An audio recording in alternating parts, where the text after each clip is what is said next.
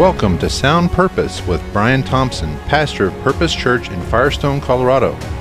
Pastor Brian is currently teaching through the New Testament book of Ephesians. Join us now as he opens this life-changing letter by Paul the Apostle to the church in Ephesus and beyond.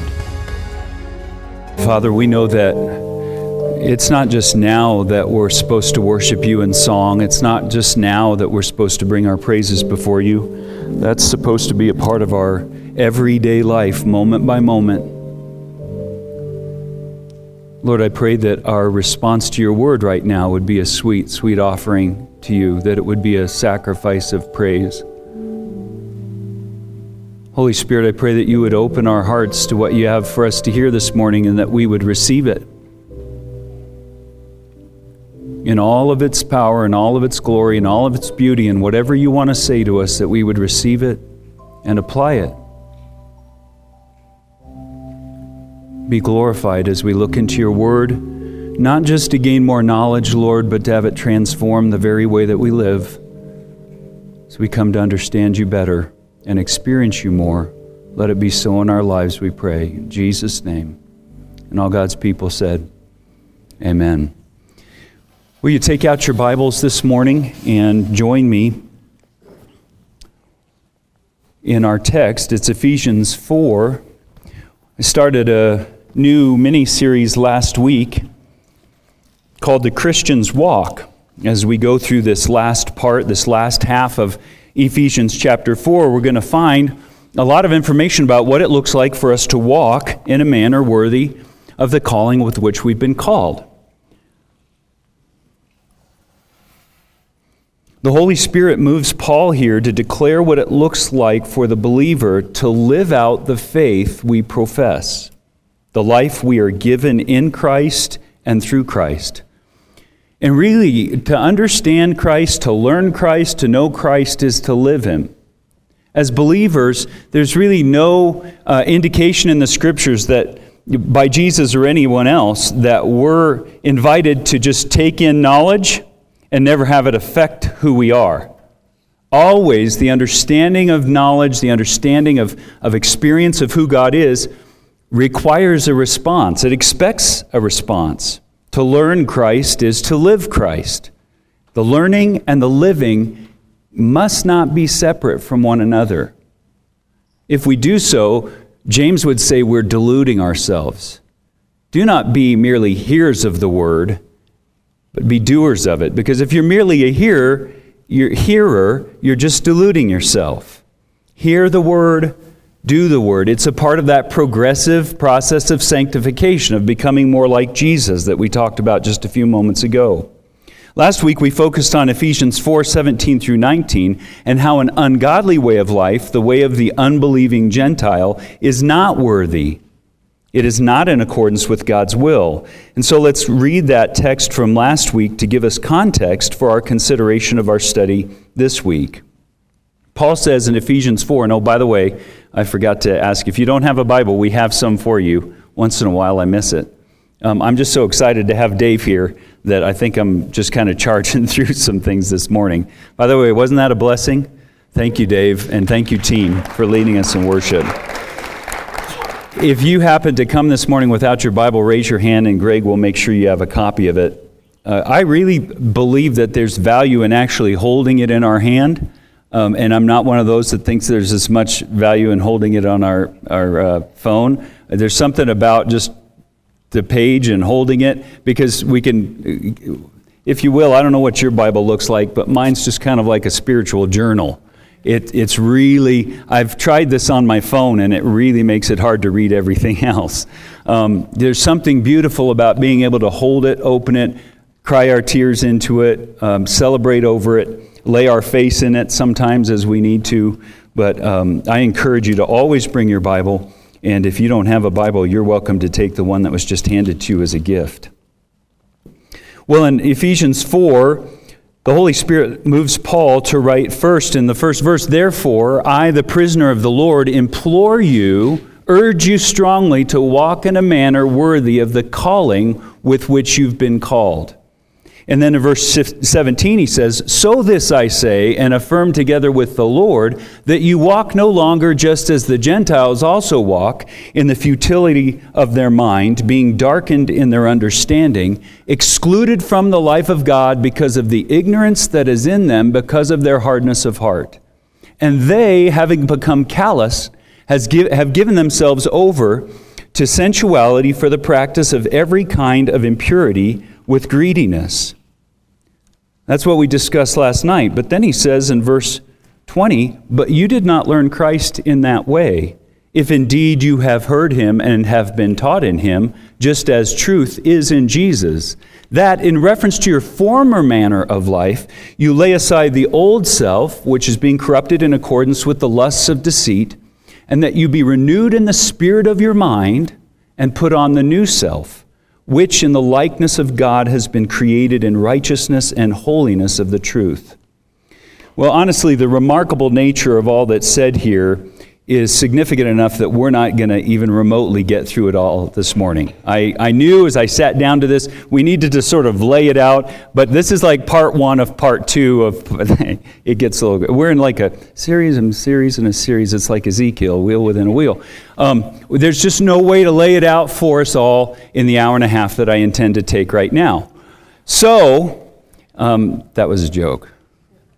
We're going to go through just the first verse 20, and get through that this morning and discuss next week even more about what it looks like to learn Christ and live Christ.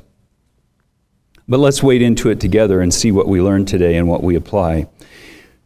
Paul says immediately, he uses a contrast word. That word "but" is a word you don't want to miss within the text, because anytime you see it, you're realizing there's a contrast that's being made.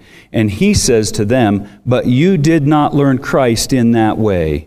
In regard to the way that the Gentiles walk, and by the way that we all used to walk when we were dead in our trespasses and sins, right? Ephesians 2:1. In that way, Christ is not learned.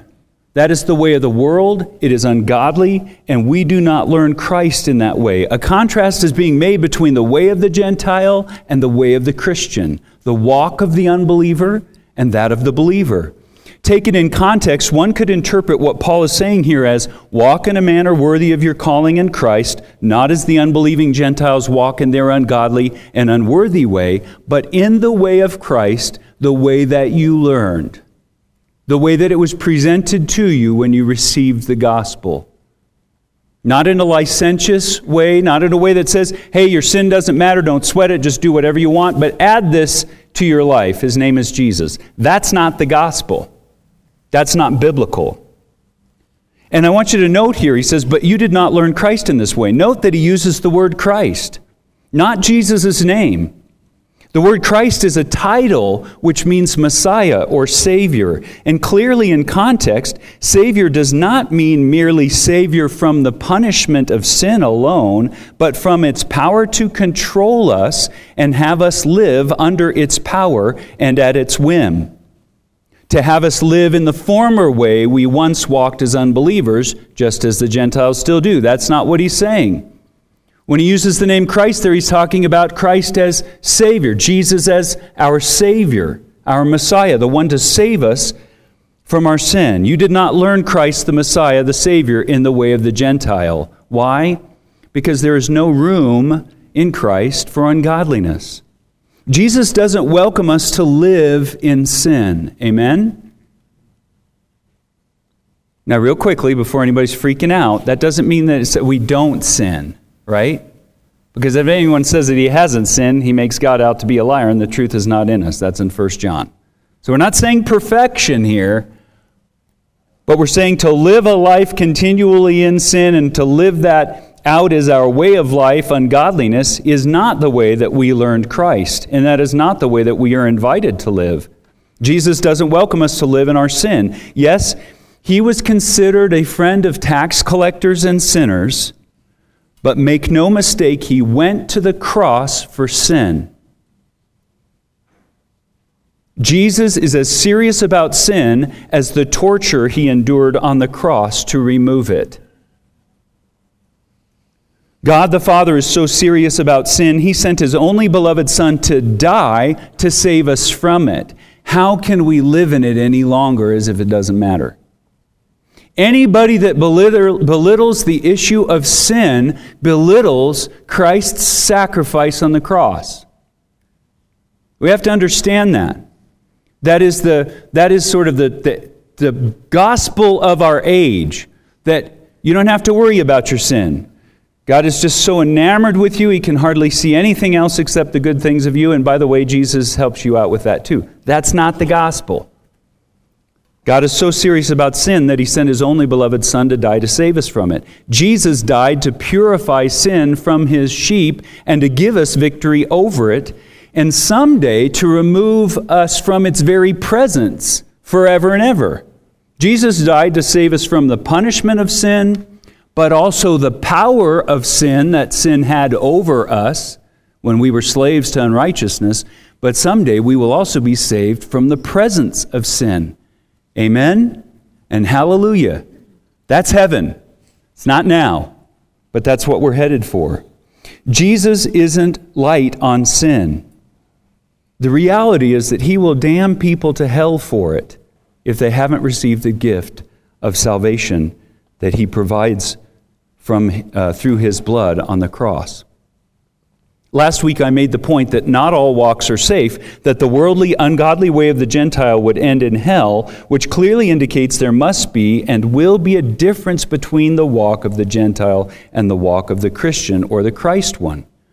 I said last week that if you claim Christ, but that is as far as you go with Him, mere lip service, then repent. Leave that sin. Truly come to Jesus and be gloriously saved. Turn your life over to Him. Turn from the worldly way and receive Christ in faith and be made new and walk like it. The unsaved and ungodly Ephesians were living very sinful lives simply by living in accord with their culture. Ephesus was a source of all sorts of ungodliness. They worshipped a goddess that involved pagan immorality of every kind, typically sexual. That's how it was lived out, in sexual immorality. Do you suppose that faith in Jesus merely saved them from the consequences of the sin, the punishment, and not the power of it over their lives? That's not what Paul or any writer in the Gospels is preaching, right? No.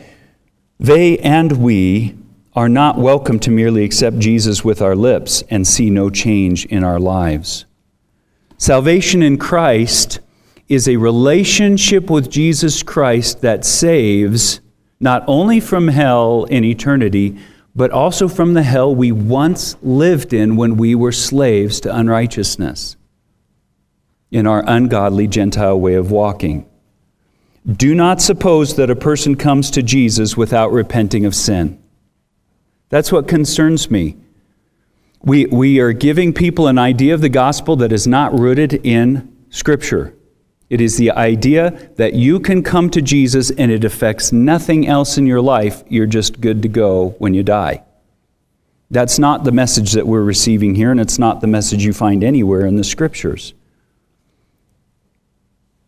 That's not salvation. That's dead religion.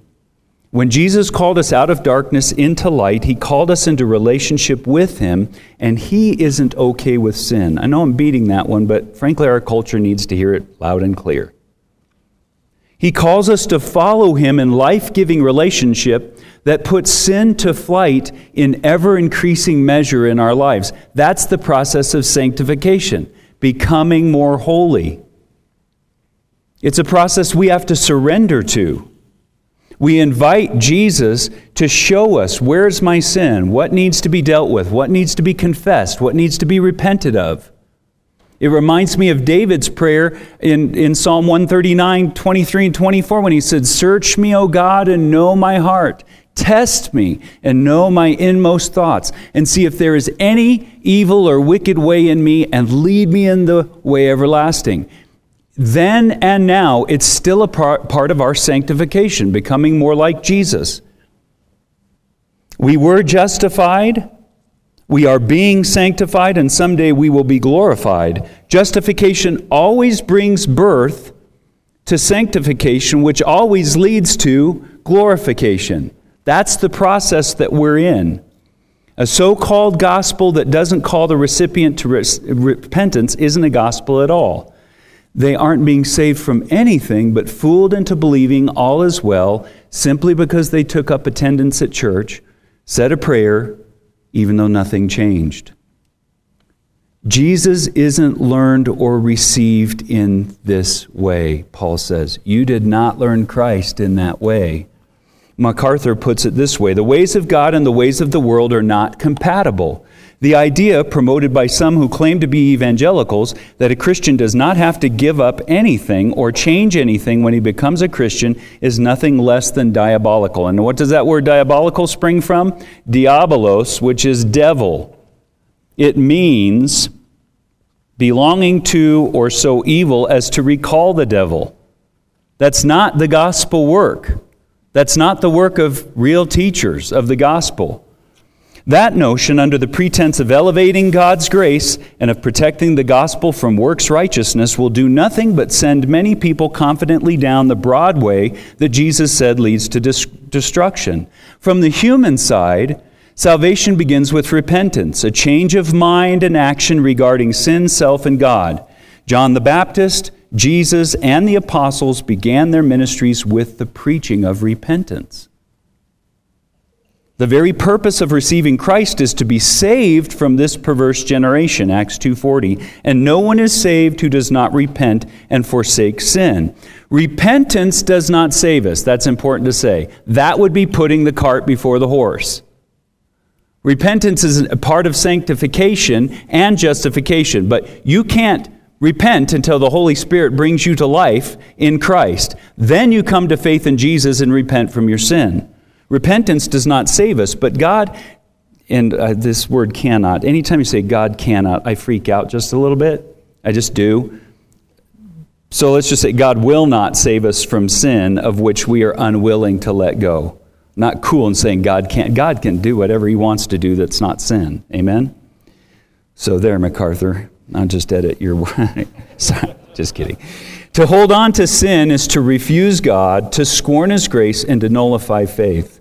No Christian is totally free from the presence of sin in this life, but in Christ, he is willingly freed from his orientation to sin.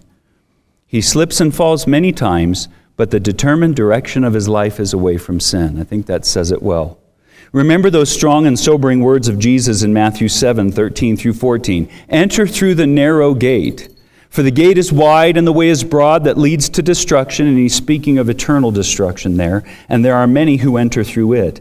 For the gate is small and the way is narrow that leads to life, and there are few who find it. Jesus is the gate. Let's be sure of that. Faith in Him brings salvation, and salvation brings a new way, though imperfect way, of living. Learning Jesus in the context of Ephesians 4:20 means coming to know and receive Jesus Christ as your personal Savior, as they did when they learned Christ. When a person comes to know Jesus like this in salvation by God's grace through faith in what Jesus accomplished for us on the cross, a changed life follows. So, Christians living ungodly, worldly lives, the Holy Spirit says, no. But you did not learn Christ in this way, if indeed you have heard Him and have been taught in Him, just as truth is in Jesus. Now, the if of verse 21 is not conditional in the text. You know, when I say an if, a conditional if, it's sort of like we say to our kids, if you eat your beans, you may have dessert. If you don't eat your beans, you may not have dessert. This is more like an if of, if indeed you have eaten your beans, and I know that you have, you therefore get dessert. It's this has happened. This is the reality. The Greek indicates that Paul is making an emphatic statement indicating that indeed they have learned, they have heard, and they have been taught in Christ. Now, what do heard and taught mean here? Well, it can't mean that they literally heard Him and physically were taught by Jesus, right? Because these folks are in Asia Minor. They were won to Christ by Paul on his missionary journeys. And Paul himself didn't actually hear Jesus teach or preach. in the flesh, it was in his resurrected body after his death, burial, and resurrection that Paul came to know Christ, right? On the road to Damascus. So these folks didn't actually literally hear and were not literally taught by Jesus. No, it was in Christ that this happened. So what does he mean that they learned Christ, heard him, and were taught in him? The context in the Greek indicate that this is speaking of conversion to Jesus Christ and a relationship which follows. This is not merely mental assent to doctrinal truth. I had the experience of being at a funeral once down in Denver, right near Iliff School of Theology, which is kind of a misnomer. And if you know what Iliff stands for. And I remember hearing the preacher preach and realizing he actually doesn't know Jesus. He had a doctorate from Iliff. He knew the doctrine, but he didn't know the Jesus of the doctrine. And it was really rather remarkable. I thought, oh my, this man is speaking at a funeral about things he doesn't even know personally. It's sort of like the travel agent who hands out brochures to places they've never been.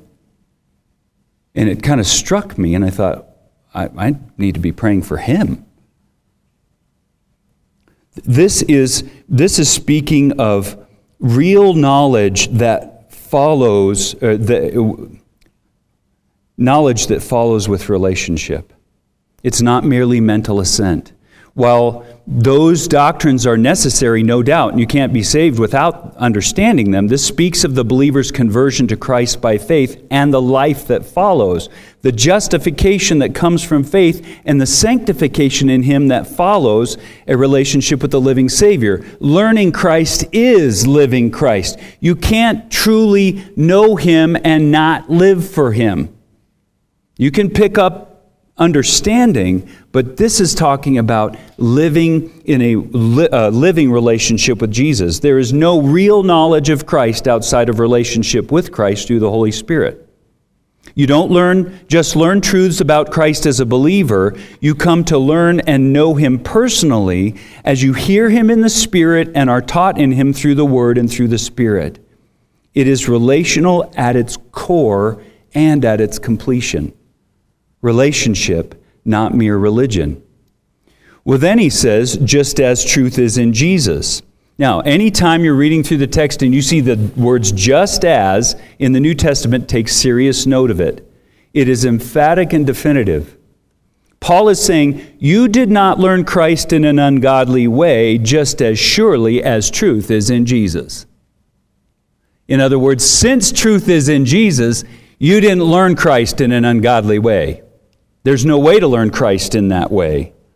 Just as truth is found in Christ, you ought to be walking worthily as you have learned him, heard him, and been taught in Christ, in living relationship with him. And truth is in Jesus. He uses the name, not the title, the historical man, the God-man, the Son of God.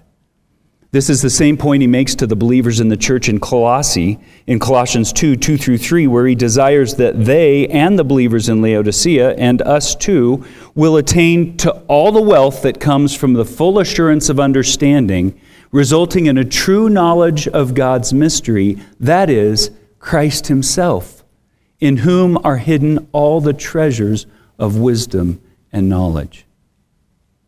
In Christ are hidden all the treasures of wisdom and knowledge in every sphere. Relationship with Christ, in whom are hidden all the treasures of wisdom and knowledge, is the foundation of what it means to live Christ.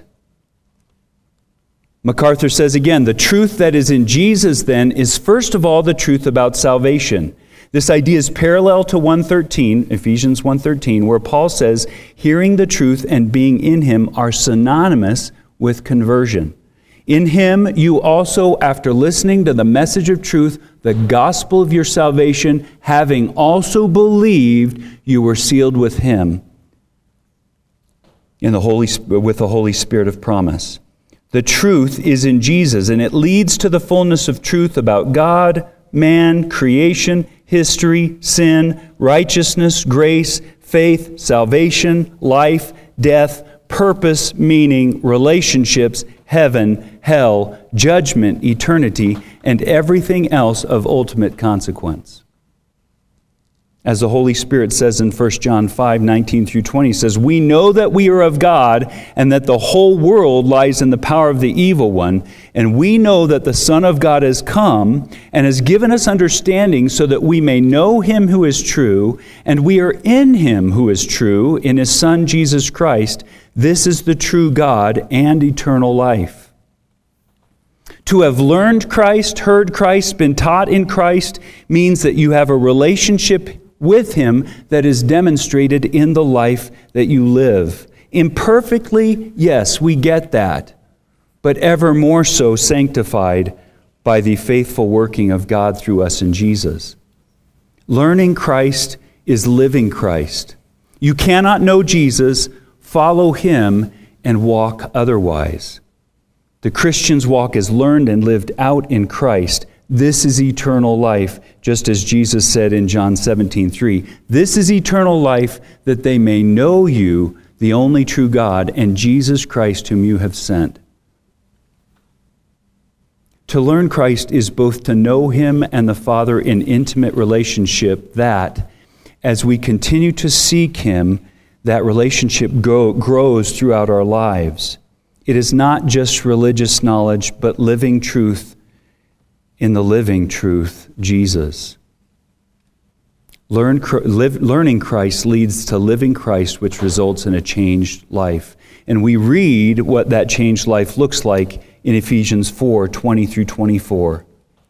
"But you did not learn Christ in this way, if indeed you have heard him and have been taught in him, just as truth is in Jesus, that in reference to your former manner of life, you lay aside the old self, which is being corrupted in accordance with the lusts of deceit, and that you be renewed in the spirit of your mind, and put on the new self, which in the likeness of God has been created in righteousness and holiness of the truth." I've been meditating over those words for years now, and still am struck with wonder when he says that we are made in the likeness of God, created in righteousness and holiness of the truth.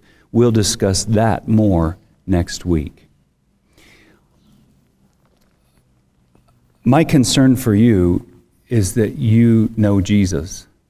And I don't assume that simply because you're sitting here, and maybe you've been sitting here for years, that you do know him.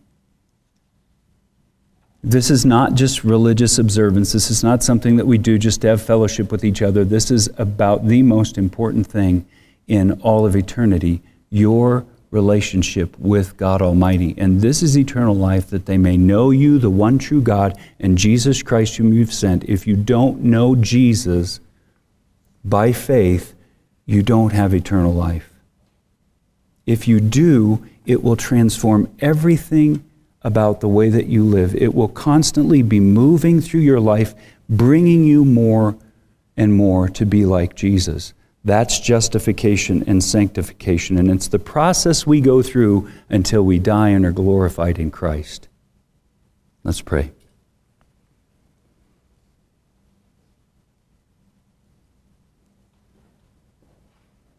Father, I praise you and thank you for your word, and I believe that my brothers and sisters here do as well.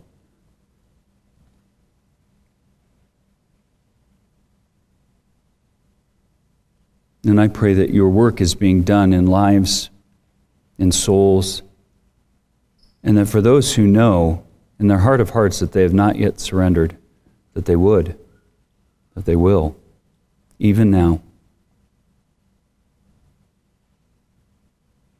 Lord, the way we live in this culture tends to remove the gravity of the reality of our condition spiritually.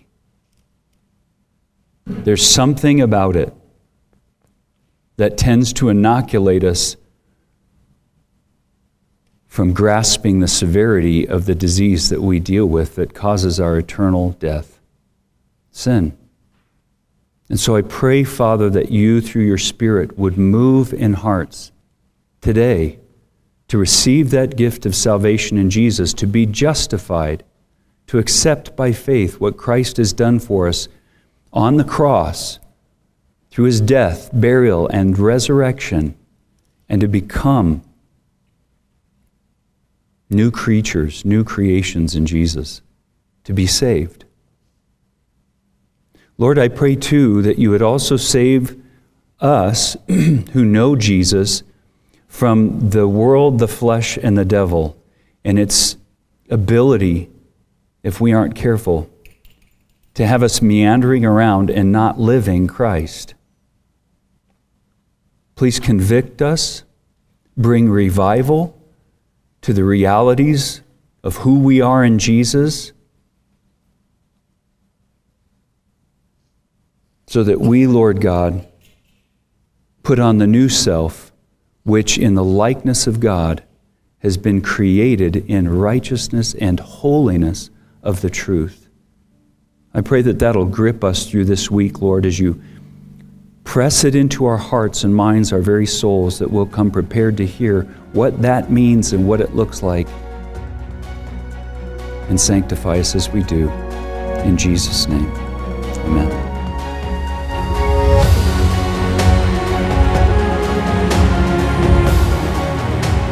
You've been listening to Sound Purpose, a podcast by Brian Thompson, pastor of Purpose Church in Firestone, Colorado. If you've been encouraged by this broadcast, would you consider a tax-deductible gift? You may donate or find other information about Purpose Church through our website at purpose.church. Thank you for listening, and be sure to join us next time for more life-changing teaching from Paul's letter to the Ephesians.